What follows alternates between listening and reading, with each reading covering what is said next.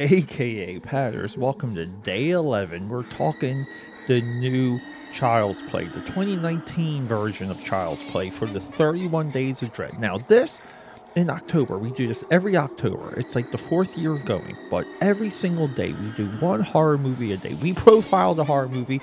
Sometimes it's a review. Sometimes it's a little bit of a commentary. Sometimes it's just like an enlightening rant about a director or audience expectations, and that's where we are today with this movie. Now let's get through that intro. Let's rock and roll. We got a lot to talk about.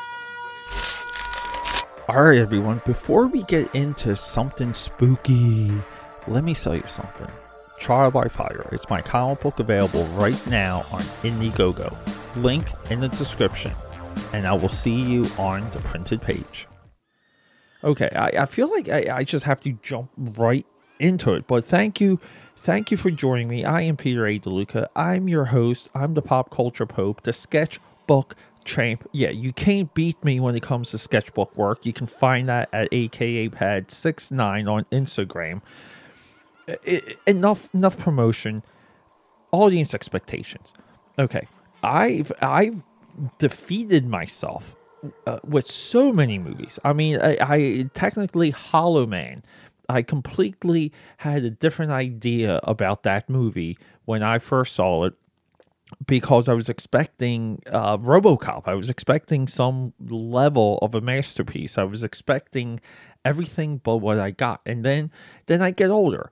I get mature. I get immature. I go through a couple of relationships. All this stuff, right? You get a job. You lose a job. You get another job. You know, you get yourself a cat, but you get life experiences, and you watch Hollow Man again. And what on earth happens? You completely enjoy the movie. You see it for what it is. You understand and respect the intent of a movie around Hollow Man. And then slowly, like a slow molasses drip, you're impressed by the movie. And you like it. You respect the movie so much for what it is because you kind of maybe through like a pinhole, you see the intent of the movie and you respect how well it's executed. Is this, did I just live through my Hollow Man experience again with the 2019 Child's Play? Because I hit like every review when it came up on YouTube. And I say this so much. I say it and I say it and I say it. This podcast, the AKA Pad Audio Audacity, it's all about the long form conversation. We hot takes, no. I mean, I understand that some of the 31 Days of Dread it's hot take driven. But in no way am I ever closing the chapter on any of these movies ever. Okay? Now, every single YouTuber completely trashed this movie. No one seemed to like it. This movie somewhat seemed DOA, Dead on Arrival. Dead or Alive. No, Dead on Arrival.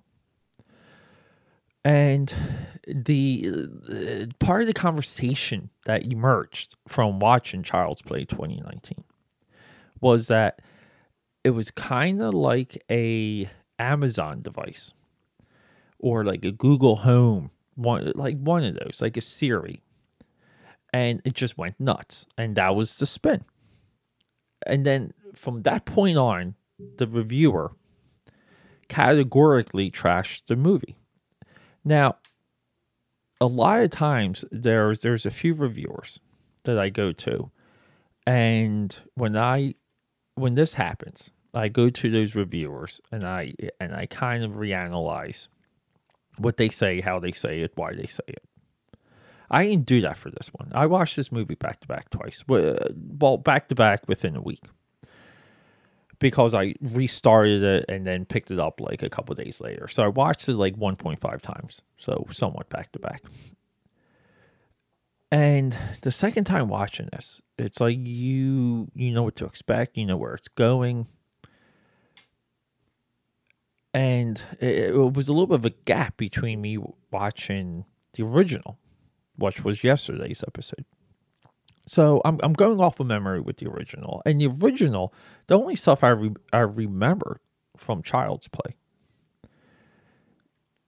was that, there was lightning, like it was a possessed doll, like physically possessed. There was like a voodoo element.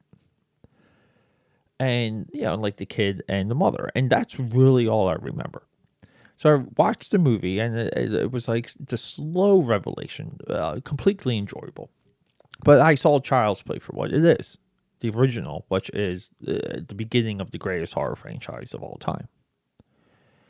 And then we go to this, and we kind of get like this extension. It's like this other idea, which is Child's Play is what it is. I mean, it's the best because the way that they're able to still do Child's Play and still spin the movie and make it current and make it modern. You can only do it with Child's Play. Can't do it with Jason. Can't do it with Michael Myers. You think Michael Myers would be the easiest one because there's no element. It's just someone crazy and we're there. And so you can put everything you want around him. You can set Halloween and Michael Myers around the era of the Civil War. It doesn't matter. It can work in any frame, but it's never used that way. But Child's Play has emerged, and these ideas around this movie I love so much. This movie is as true horror should be. It's a extension of ourselves right now. It's a mirror. It's a mirror to modern youth, and it's a mirror to our dependency on devices. Now, we can argue horror movie logic. We can argue horror movie decisions. But every single time I watch a horror movie, I transport myself into the logic of a horror movie. Now, this is no different than the easy flow of a great drama. Like how easily things line up in dramas for other things to happen. Movies need a perfect world. Stories need a perfect world in order to be told. Meaning, things have to unfold a certain way. Even if we don't see things happen and we see like a result of something, our mind, we're filling in the blanks. And sometimes this works and sometimes it doesn't. Now, I think it works far less than what it does. So, but in horror, and in comedies, we can just whatever. Like, let's get to it. Let's get to the fun. Let's get to the action. Let's move along here. And this movie is ambitious, and it does a lot. So why do we not like Child's Play 2019? If we were to modernize an idea of a guy possessing a doll in a toy store on his deathbed with mumbo jumbo, it's voodoo. Okay. If we're okay with that, then we're okay with this one. And like the origin of like the evil entity inside of Buddy or Chucky. See, I would make a sequel to this and call it Buddy. Like just emulate the original Child's Play run. How Child's Play went into Chucky, this Child's Play should go into Buddy. And if we're just going to deal with bad code, like somewhat of domestic terrorism, which is a little bit of a under theme in this movie also. If we're going to deal with domestic terrorism from China, sure. You know what? I take it back. It could be South Korea, or like it's an Asian country. I'm pretty sure it's China though.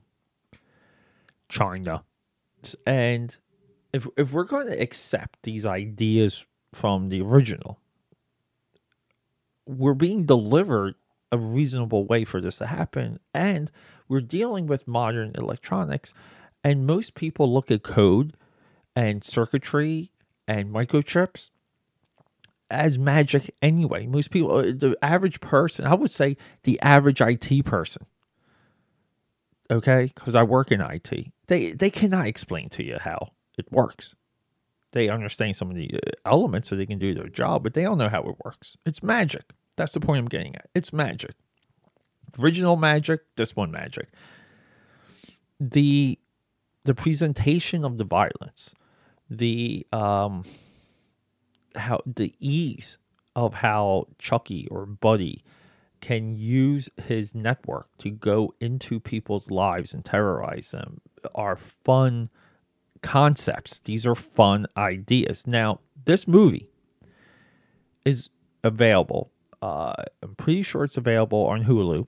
You can check it out on Hulu, and it might be also available on Amazon Prime. It's one of those like crossover free watches. I think this movie deserves an audience. I think this movie deserves to grow. Don't trust the YouTubers. Don't trust these hot take reviewers. This is what AKA Pad's audio audacity is all about. It's about finding something like this that was destroyed because of a weird level of expectations that for me goes back to Star Wars Episode 1, Matrix Reloaded. It's a long list, but then I learned to become an audience member. I learned to become the market that this movie was made for, which is someone that just wants whatever. You never like all the deaths in any horror movie. You never agree with any of it. You never agree with all the decisions. But if you could surround it with good filmmaking and storyline wise, like chaos, and then you get good actors in and out of the movie, I don't know. I think this movie has the right intent. I think it has the right execution. And I think it's one of the best spins of a horror movie franchise / update ever. I would put this right next to Suspiria, also available on Amazon Prime. Oh my God, is that a fantastic movie? As an update. Bring these ideas into the modern day so we can enjoy them. Do it. But everyone, check out this movie. Thanks for joining me. I'm sorry I didn't give you more of a breakdown of what happens in this movie, but I want you to watch this movie. That's what's important. So rock and roll, get to it, and until next time, day 12. Tomorrow, Stephen King. We're doing a Stephen King block with Maximum Overdrive, the only movie directed by the horror master himself. Until then, let's go. Quick announcement. So this episode is dedicated to my father, R.I.P. Tony DeLuca, Tony Ironfeet. We love you and we miss you every single day.